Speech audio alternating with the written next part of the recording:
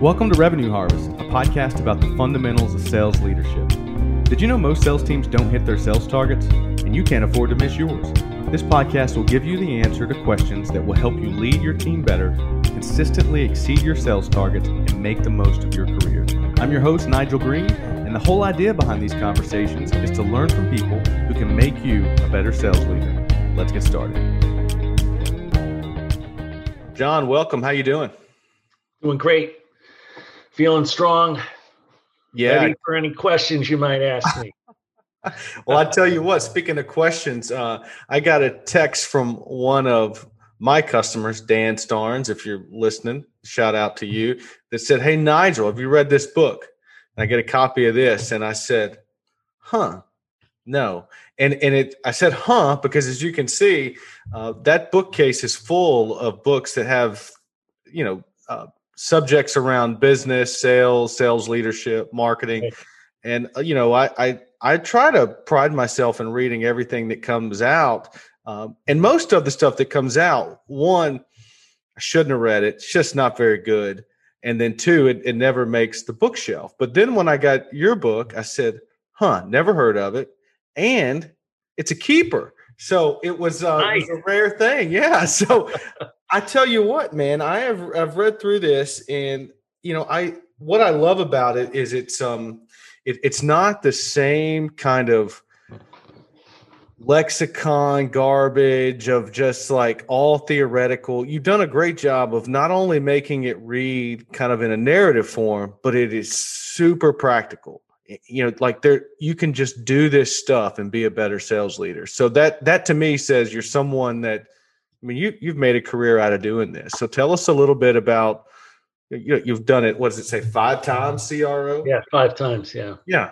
Well, first of all, I always try to make things simple, because I've always said, even to the people that work for me, if you can't explain it to your grandmother, then you really don't understand what you're talking about. Right. And even presentations, I hate PowerPoint, because most people don't use PowerPoint. They use what I call Power Story or Power Book. I mean, when you look at some of these PowerPoint slides, you're like, wow, you think I'm going to read that? Let's get your point across. So usually, even then, for my salespeople, I always felt like if you can't draw it on the whiteboard and explain what you're doing and paint the picture for your audience so they can follow you, you really don't know what you're talking about. You haven't simplified it enough. So that's been one of the things that I've always tried to do. And that's why in the book, I didn't want to really write a textbook where you read a chapter, and I didn't want to use big words that nobody heard of, or I wanted to make it so that it was immediately actionable, so that when people read the book, they kind of figured out where they are in that journey. And then they could say, okay, I know specifically what I need to do, and I can do that tomorrow. I don't have to wonder what I need to do. You talked about the jargon, and one of the first things I want to talk about from the book is this notion of a common vocabulary. And I think it's so important, because I think it's just like in sport. Like if you haven't played the sport and they start throwing around a midfielder or a hooker or a linebacker or all these things, you don't know what they're talking about. And so the reason that's important is if you don't know the language, you can't read the scoreboard. And so tell me a little bit about like how you stumbled into this truth about a common language. Well, first, I always think about sports analogies. So if you think about any sport that you might like, every team has a playbook, and that's the what you have to do. And then there's how you execute it. That's the how. How do I do it? There's the knowledge of the playbook, and then there's the skills of how do you do that. And in most sports, you can't think. If Tom Brady, who's one of the greatest quarterbacks that ever lived, calls a play in the huddle, and he has 2 seconds before people line up and they have to execute the play, he can't have players that are wondering what play he just called. They have to know. There can't be any thinking. And a lot of times I get invited to QBRs, I get invited to different sales meetings, things like that, and I hear people throwing around terminology. Like maybe let's use a overused one like champion or coach. So then I'll stand up and I'll say, hey, I'm new here. Could anybody explain to me, what you mean by the definition of a champion? And then you might give me one definition. So I turn to somebody to my left and I say, hey, what's your definition of a champion? I get something different.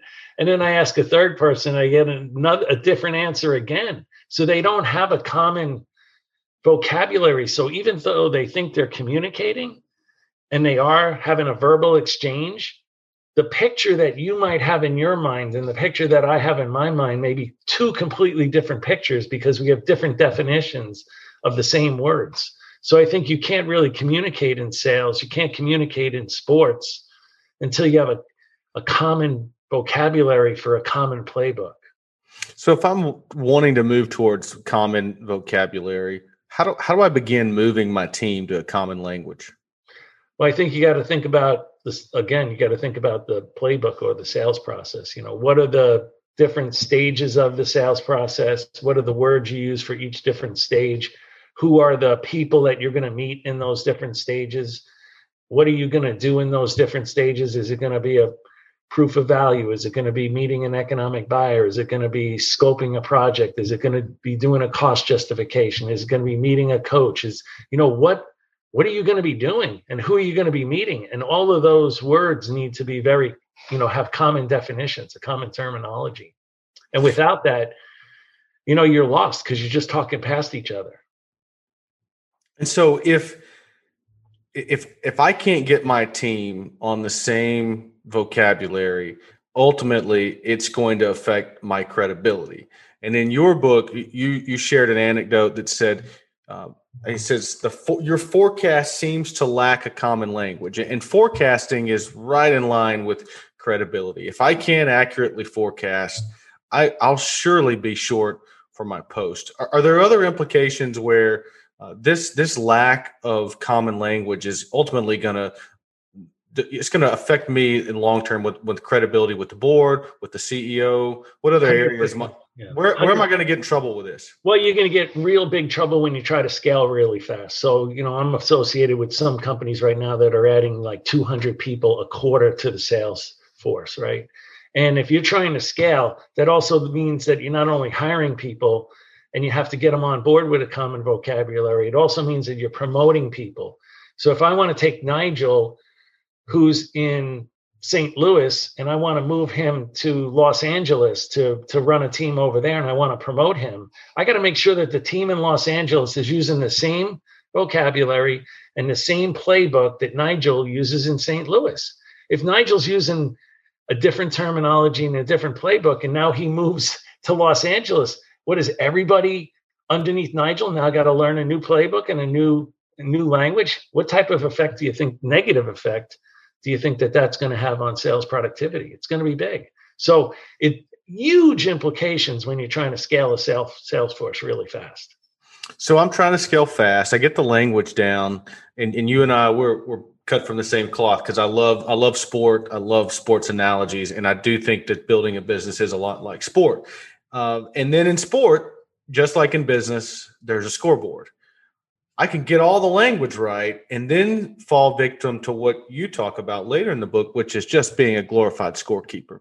What's it mean how do I know if I'm being a glorified scorekeeper? Well, what you see especially with a lot of first-time sales managers is they're managing a lot of activity, right? So my analogy, again, if we go back to sports, would be it's like a hockey team that took 48 shots on net. Great. Did any of them go in? So the coach in that case is counting how many shots everybody took. Or a baseball coach that says Nigel got up 4 times during the game. He took 12 swings. That's monitoring activity. Those are activity-based KPIs. But do they say why Nigel got a hit or why Nigel didn't get a hit or why Nigel can't put the puck in the net?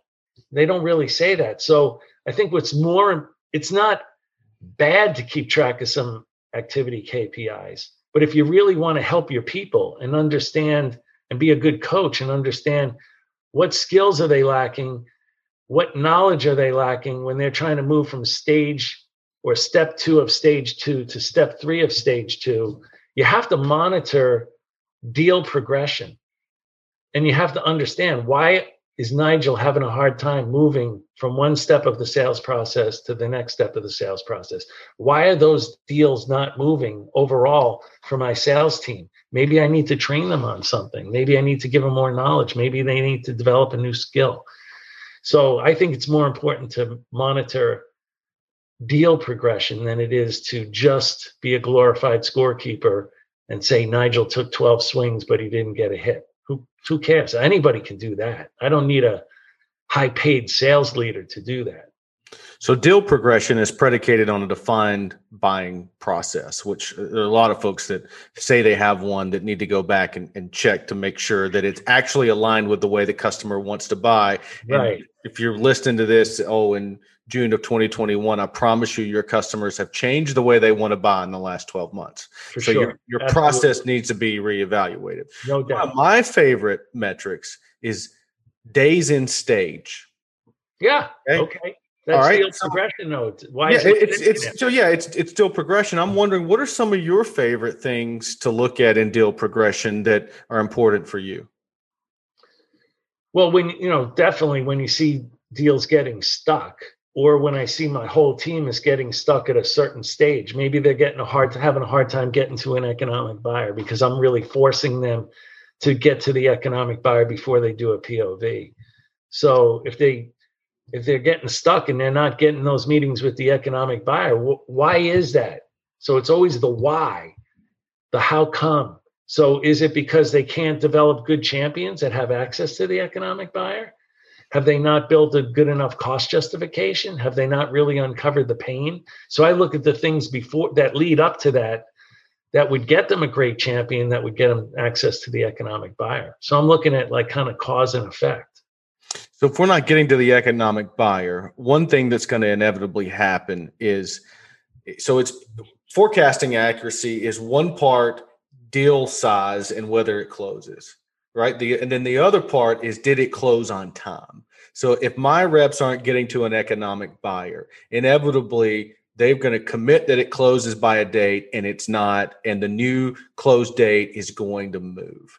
And a lot of reps, you talk about keeping score, a lot of managers don't track at the rep level how many times they told me it would close by a date and it moved. Do you track that? And what do you see being beneficial about folks that need to track that? No, well, I think you need to track that. I call those slip deals. So if Nigel quotes a slip deal, and what I mean by that is, let's say Nigel's quote is $300,000 and he forecast a $100,000 deal that was going to close at the end of this quarter. What you're saying is a lot of managers don't hold Nigel accountable and say, okay, next quarter you have your $300,000 quota and you have the $100,000 slip deal. So I'm expecting a minimum of $400,000 from you. What a lot of managers allow is Nigel to show up the next quarter for the forecast, and then he shows he's going to do $300,000 again. Wait a minute. What does that mean? You just slipped that deal that you forecast and committed to for $100,000 last quarter. You really should be doing $400,000 this quarter, not really $200,000 plus the slip deal.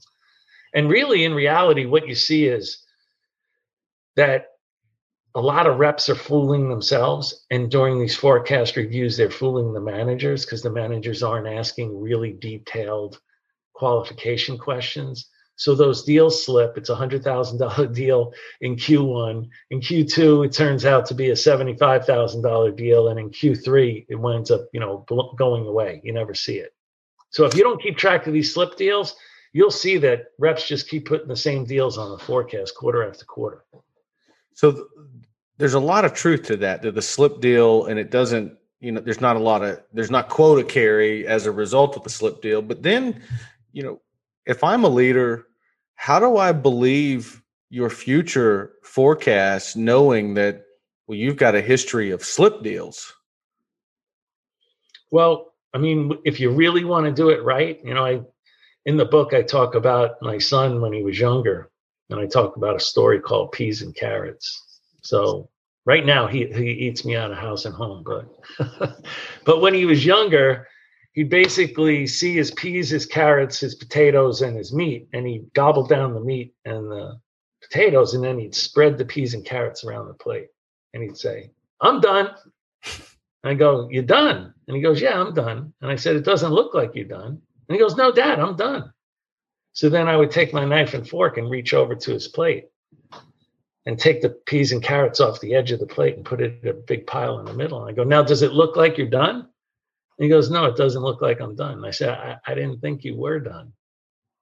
And the reason I say that is what you really want to do as a sales leader is you want to qualify these deals really hard to get them off the plate. So that $100,000 deal that you really don't think is going to close, you got to qualify that off the forecast and make Nigel go out and find another real $100,000 deal that absolutely will close.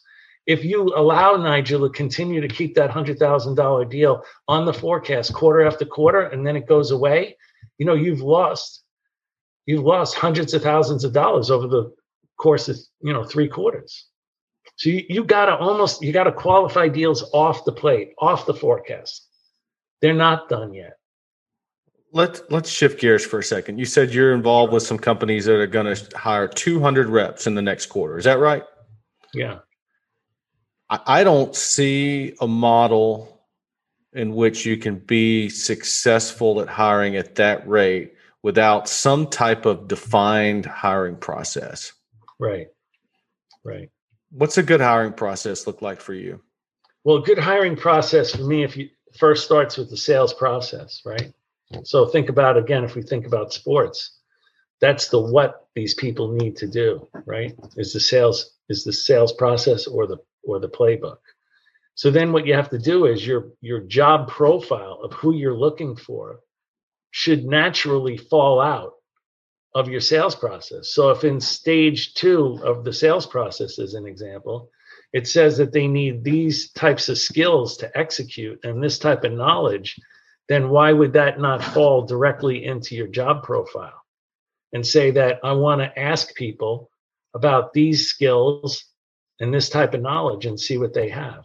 And then what I like to do at the end of it is not only look for skills, knowledge, and characteristics, which I think are the most important in hiring people, by the way, and we can come back to that. But then what I like to know is when people come to me and they say, "Okay, John, we want to hire Nigel." I go, "Great. What's the risk?" They go, "Well, what do you mean?" And I go, "Let's go back to the job profile and show me what knowledge and what skills he's lacking. And based upon the knowledge and skills that he's lacking, that's the risk that we're taking in hiring him. So now I want to know, how are you going to cover those risks? Do we have a training program that can help Nigel gain that knowledge? Do you as the manager have the skill set that Nigel's lacking where you can help develop Nigel so he can gain those skills? And the more risks you take with his more lacking knowledge, lacking skills, you're taking a big risk. And that's why a lot of times you see people get hired into companies and then they fail. They're either hired into the wrong company at that stage of its growth, or they're put into the wrong position. And as far as position, here's the way that I think about it. If we go back to sports, Tom Brady has excellent knowledge of the game of football. But if we take Tom Brady and we put him in any other position on the field tomorrow, on the first play, we'll all say, "What's he doing in that position?" He'd fail. Why? It's not the knowledge. It's going to be the skill set. He doesn't have the skill set to execute the plays from that position. So that's no different than hiring somebody where a lot of times I hear, "Oh, sales is sales. Any sales guy that can sell could sell." I'm not so sure, because now you take that person, put in a company that's at a different stage than they're used to, and put them into an account that they don't have the skill set, they're going to fail. So a couple things come to mind that I wanted to kind of pick it a little bit further from that. Sure. What tools are available for the sales leader to uncover knowledge and skill gaps? If you draw that out of your playbook, and then put that in a profile, and then write open-ended questions that align to each one of those, and then you ask questions, but you really try to qualify whether or not they have that knowledge and have that skill. That's all you really have at the end of the day. I don't think there's nothing magical about it. Do you use any type of behavioral assessments or personality tools? Well, yeah, I used to always use Profiles International, and Profiles International has a test or an assessment. Let's call it, it's an assessment. It's not a personality test. It's an assessment test. And it's called the Profiles XT. What does the Profiles XT actually do? This is really important that people understand it's not a personality test. What it does is you take, let's say, your top 10 performers at the company, at this stage of your company. And what you do is you have them all take Profiles XT. And what you're going to see is the characteristics of those people at this stage of your company. Now, when the candidate comes in, they go through the natural interview process. And if you like them, typically just before they'd come to see me, I'd have them take the Profiles XT. It takes about an hour. You have them sit down in a cubicle and take the test or take the assessment. Then what happens is it compares that candidate to your top 10 people and the characteristics of those people. If they're a direct match, they'd be stupid not to take the job because those are your top 10 people and they're excelling at what they do and they're making a lot of money. If they are not a match to those people, then it doesn't mean that they're bad. It just means at this point in time, at this stage of your company, as you're scaling it, they're not a good fit right now. And they'd almost be stupid to try to take the job. And you'd almost be, not of right mind to hire them because you know that they're lacking a lot of the characteristics that make the top performers. I do the same thing. I use the predictive index, and it has very similar capabilities. I love this notion of taking your sales process and treating the interview process in a similar kind of cadence. I'm wondering, you got me thinking, do you then, if a part of the playbook is prospecting, right, or uncovering new opportunities, do you try to tease that out early in the interview process, their ability to do that? And then later, obviously all good salespeople close. Are you trying to see their capabilities to close and then obviously to win or recover? And is there any type of recovery or salvage testing capability in the interview process with you? What do you mean by salvage? I don't know what you mean. Sometimes the deal goes sideways. Yeah. And how they might salvage the deal? Yeah, how they might salvage a deal. Do they salvage the interview or salvage the interview process? Yeah, well, there's a couple things that come to mind. So a lot of times when I'm in an interview with people, remember, salespeople are supposed to be perceptive. They're supposed to be using their intuition. They're supposed to be listening. They're supposed to be here in the moment. And halfway through, I might say, "Hey, Nigel, how do you think you're doing right now?" Now, there's no real right answer, but I really want to hear the thoughts that come out of Nigel as far as how his intuition is working, and I want to see if he saw anything in me, if he derived anything from what I said, or the way in which I asked the questions, or his answers. I want to know how he thinks he's doing, as if we had, a fly on the wall and they were watching how Nigel did. I want to know that. As far as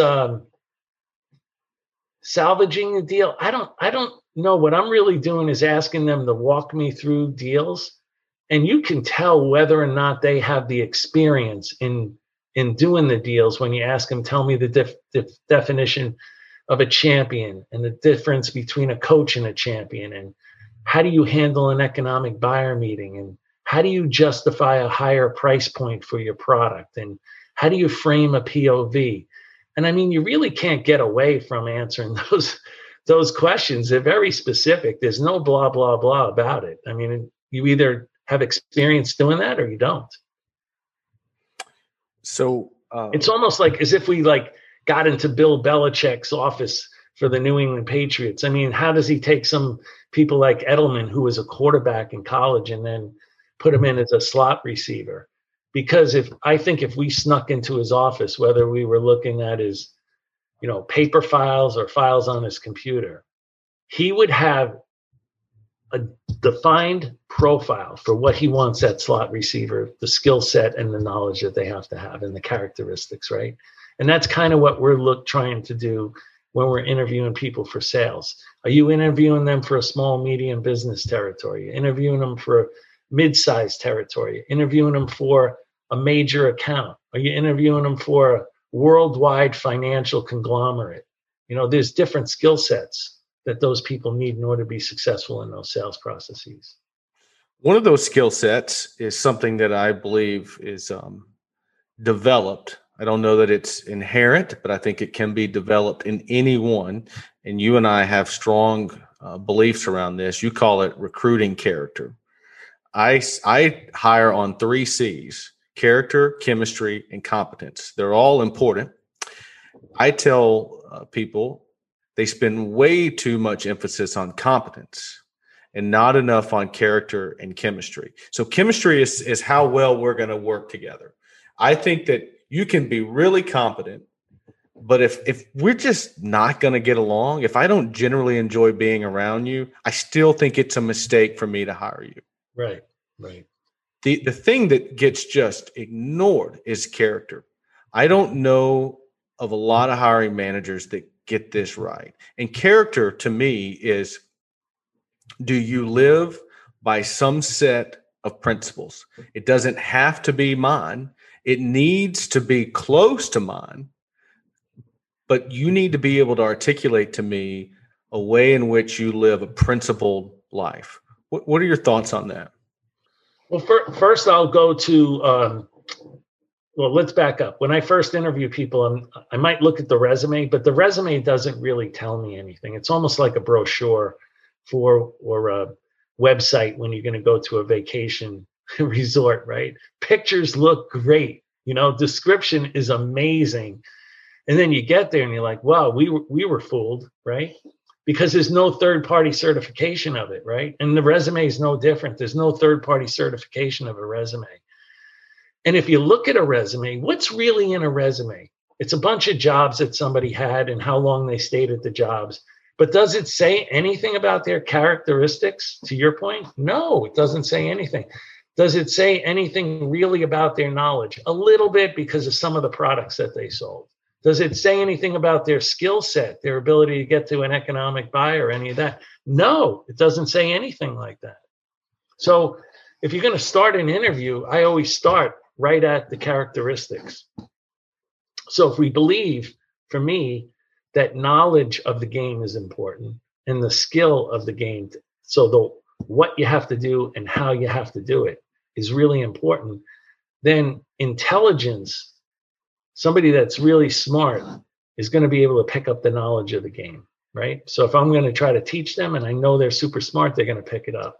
If somebody has what I call a PhD, persistence, heart, and desire, then they're going to be able to pick up the skills. Why? Because a skill is something that's performed many times over and over and over. If I want to be a great dart thrower, I decide I'm going to do that, or be great at golf. I also have to decide that I'm going to hit 1,000 balls a day or throw the dart 1,000 times a day. And if I don't have that type of character, that persistence, heart, and desire, I'm never going to be great at it, right? And that's the same thing with skills in sales. So I'll move from there and now maybe touch on some of the things that you talked about. That's when I want to know about integrity. That's when I want to know about, other types of things that are more in line with the way in which I believe I want to run my business. So character is, to me, it's everything. And let's back up even more. If you're in fast growing companies like I've been in, almost every year, definitely every 2 years, and sometimes even every quarter, I remember going to CEOs and going, we're a different company. The products changed, competition's changed, customers have gotten smarter, messaging has to change. So everything is changing. So, and if you're not capable of being really intelligent and picking up the new knowledge, and you're not really driven to gain the new skills, I've seen people where I used to think that they were really good. And then I look at them one year and I go, the guy's a dinosaur. He has not changed. He was great 2 years ago. He's terrible now. The game has changed and he hasn't changed. There's a school of thought that says when you're hiring a sales leader, VP, director, level up, one question that you need to ask is, if we hire you today, who's coming with you? And I don't know where I land on the validity of that question. And I see that there's some merit to what does it say about you as a leader that people would come and work for you. But if you take into account everything that we've just discussed about previous experience, stages of company, it begs the question, well, how do you know without a day in the job that the people that were successful for you at a company maybe 2 posts ago are even going to map to this? So I'm ready for a candidate in a leadership role to tell me, Nigel, what the hell does that even matter? Right. No, it's like we talked about before. Football isn't football. Sales isn't sales. Hockey's not hockey. Is the person capable of being at that company at that stage of its growth, number one? And is the person capable of actually playing that position that you're going to put them in? So absolutely. And, I've changed companies where I could go back and grab some people, from the former company. And there were other times where I signed something where legally I absolutely couldn't. So I had to go find a whole new team, And that's where you really start to, boil down, like, what is it that I'm really looking for? Not just some old friends that I made, but what type of athletes do I really need that can truly execute this playbook? And that's when the rubber hits the road, when you got to really, dig in deep and figure out who you're hiring, because at the end of the day, who you hire makes the team. If you hire, I always say that if you hire B's and C's and you do everything else perfect, you're not going to the championship. But if you hire A's and you do everything else average, the A's are going to help you get to the championship. And I'm not, promoting doing things on average, but I'm trying to make the difference between hiring B's and C's and hiring A's. So let's talk about, there are probably there's some executives and some board members listening to this wondering if they've made the right hire, if they've got an A player at the leadership level. I'm sure. And so if I'm on the fence about whether or not my VP of sales or my head of growth or my CRO has what it takes, what are some questions that come to mind for you to help this executive make some sense of that? Well, first of all, how intimate are they with the forecast, right? So if you're not intimate with the forecast, it means you're not intimate with the deals that you're going on, with the reps.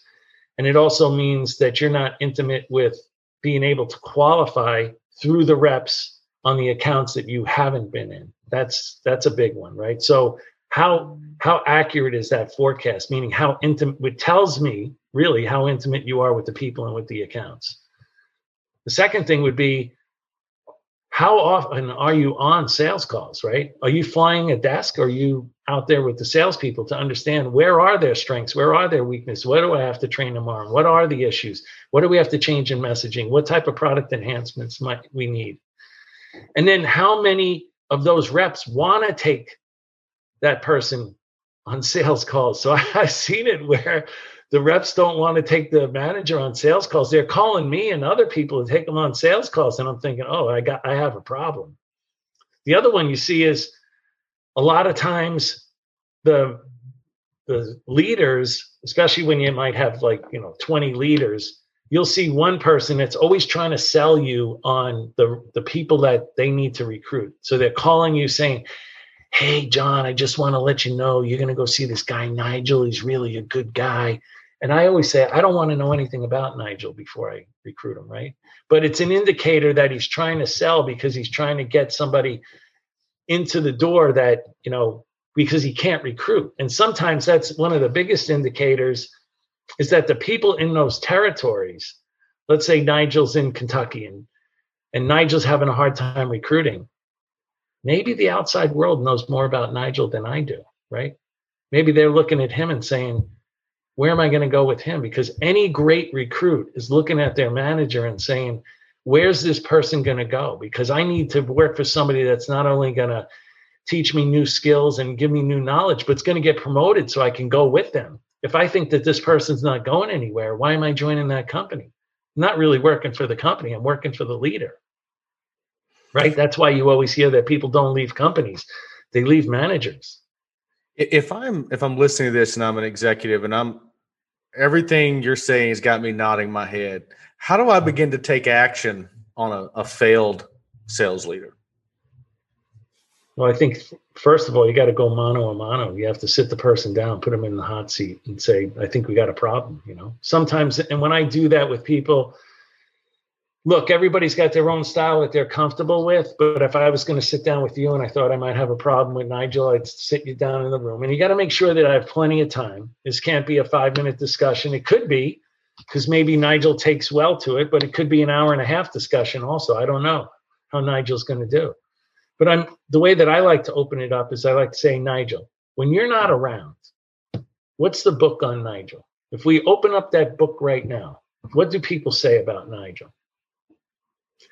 And it's very telling if the person can't really describe what other people actually think of them and their actions, you might have a big self-awareness problem, right? So that's a very telling situation. And then you get to walk through, what they are doing right, what they are doing wrong, and where you need to see them perform better. Or, the next discussion, it's going to be even a tougher conversation. But I think you got to let people know that you're there to help them, not to just berate them, right? You're there to help them and help them be successful. And if there's something that Nigel's not doing right now that I might be able to help him with, I'll say, look, I'm willing to help you. So you got to ask, I'll be there for you because I want to see you be successful, if I really believe that, right? And then what I have found, Nigel, is in some cases where I had problems like that, I also say to the person, listen, after I ask them about the book, I'll say, look, here's where you are. And other people see you having the capability to be much higher. I do, and I know other people do. That's the book on you. But you haven't moved yet. The company's moved. Other salespeople have grown, other managers have grown, but you've stayed steady, and you need to take a step up. And if you can't take that step up, then we have a different problem. But if I'll help you get to that next step up. Now, when people do respond and you can help them get to that next step up after that difficult conversation, wow, you're not losing that person, because now you saw something in them that they didn't see in themselves, and you helped them get to a new level they didn't think they could get to. They're not leaving you. They're not going anywhere. Let's talk about stepping up. And one thing that happened to me early in my career, and you've certainly seen it. And there is the sales leader that doesn't have any issue hitting numbers. Okay. We just talked about an example of likely a failed sales leader that's not, they're not intimate with the forecast. They don't know the book of them. And so they don't even see that they keep missing these commitments. There is the other type of failing sales leader that will hit their number, but they don't do what's required to be in the C-suite, which is have a good relationship with operations, product, marketing, and their peers in the C-suite.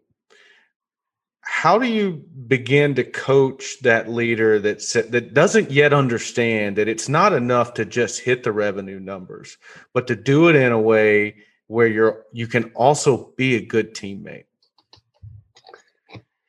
I usually do something with everybody. I stand up in front of everyone and say, look, this is a growth company, and the only way you're going to get promoted, now sometimes I'll even go over the numbers. Here's where we are, how many reps we have, how many managers we have, and next year, here's how many new open leadership positions there are going to be.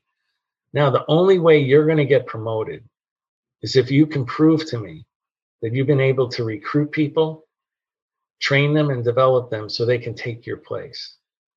So that really holds people accountable. So sometimes you'll get Joe and Sam, and Joe has made his numbers, to your point, all the time, right? And Sam has made his numbers kind of, but not, he hasn't blown them out like Joe. But he does a much better job of developing people. So then you promote Sam and you get a call from Joe. Joe's like, wait a second, my numbers are better than Sam's. How come you didn't promote me? Well, I have one question for you. Who could take your spot? Okay. End the conversation. You only have to do that once or twice in your organization, and it goes through the whole organization, where they start to understand that it's not about them. It's about everybody else. And the way that they get promoted in this organization is by helping other people be successful, whether that's on their team or outside their team. And if they don't want to do those types of things, you're just not going to promote them. And usually when I've seen it in the case that when you were describing it, usually, Nigel, when I see that, it's usually more of what I call artist. It's a guy that actually sold a lot when they were reps, and they did a lot of things that you and I might have to have thought about, like 3 different steps. They could do it in one step without thinking about it, just like a great athlete who can execute certain skills almost artistically, right? That other people have to think about how they do that. And those guys, typically, when they're running a team, even though they're making the numbers, I'll almost guarantee you there's not equal distribution amongst the team members. It's probably 1 or 2 guys that they go on sales calls with. The artist goes on sales calls with those reps because they like them and they help them get big deals and they make the number for the team. But there's 3 or 4 people that are suffering, and there's not equal distribution because the artist leader doesn't really want to spend time with everybody. They're more mercurial than they are all about the other people. They're not selfless. They're still about themselves and posting numbers versus developing people. Well, so yeah, like when I think about some feedback I had early in my career, mercurial is probably a good word to describe it. I would be dogged, determined that we were going to hit the sales number, but it might create serious problems for the operations team. And me and the COO would go, we butt heads all the time. Or, I had a clinical team, and my clinical leadership peers would be like, Nigel doesn't listen. He's bullheaded. He's intolerant. And so like Nigel left this wake of destruction as he was hitting all the revenue numbers that everybody else in the company was like, this guy just doesn't listen. Right. And I think that can be the end of the ladder for a lot of people. Right. They're developing everybody on the sales team. They got a clear replacement for them, but there's nowhere for them to go because they can't get along with anybody else. Right. Because it's all about them. It's not really all about, at that point in time, it was more all about you. You were trying to prove yourself. And there's nothing wrong with that. But then you probably matured, and experience and maturity, made you change your ways. And you started to figure out that, hey, it's not about me all the time. It's about these people that work for me. So a lot of times when people tell me that or ask me and they say, hey, I want to get promoted from sales rep to leader. I say, really? Okay, can I ask you a question? Do you have any kids? And they'll say, yeah, I got 2 or 3 kids. And I go, great. Why do you want 5 more? And they're like, well, what are you talking about? And I said, well, let's think about it. When you were single, it was all about you. When you got up, when you went to bed, what you ate, what activities you did, what you did on the weekend, it was all about you. And the same thing when you were a sales rep, it's all about you. When you get up, when you go to bed, all your activities, it's not about anybody else. And then you had kids and you got married and you had kids. Now who's it about? Not about you at all. It's all about those kids. When do they get up? When do they go to bed? When do they go to school? What are their activities? All those types of things. And your focus isn't on you anymore. Because you have to be selfless, and and then if you have 2 or 3 kids, that all those kids are completely different strengths, weaknesses, desires, fears, insecurities, goals, and you have to help them be successful. It's all about them, not you.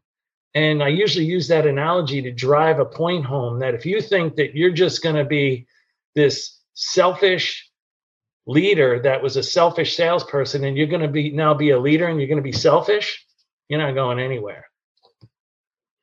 That's it. John, I love it. If you want to get in leadership, get ready for kids. That's what Oh, yeah. I can't tell you how many times that I've come home to my wife and say, hey, how'd your day go? And I say it was total adult daycare, complete adult daycare.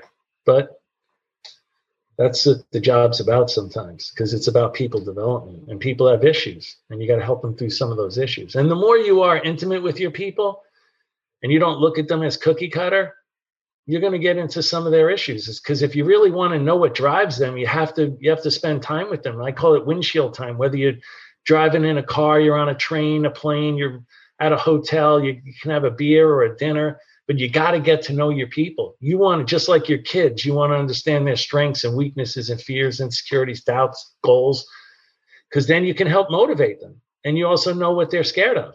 So, yeah, and I think the kids analogy is great because any parent would tell you, you did a good job as a parent if your kids leave the house. They eventually grow up and leave. Well, at what age?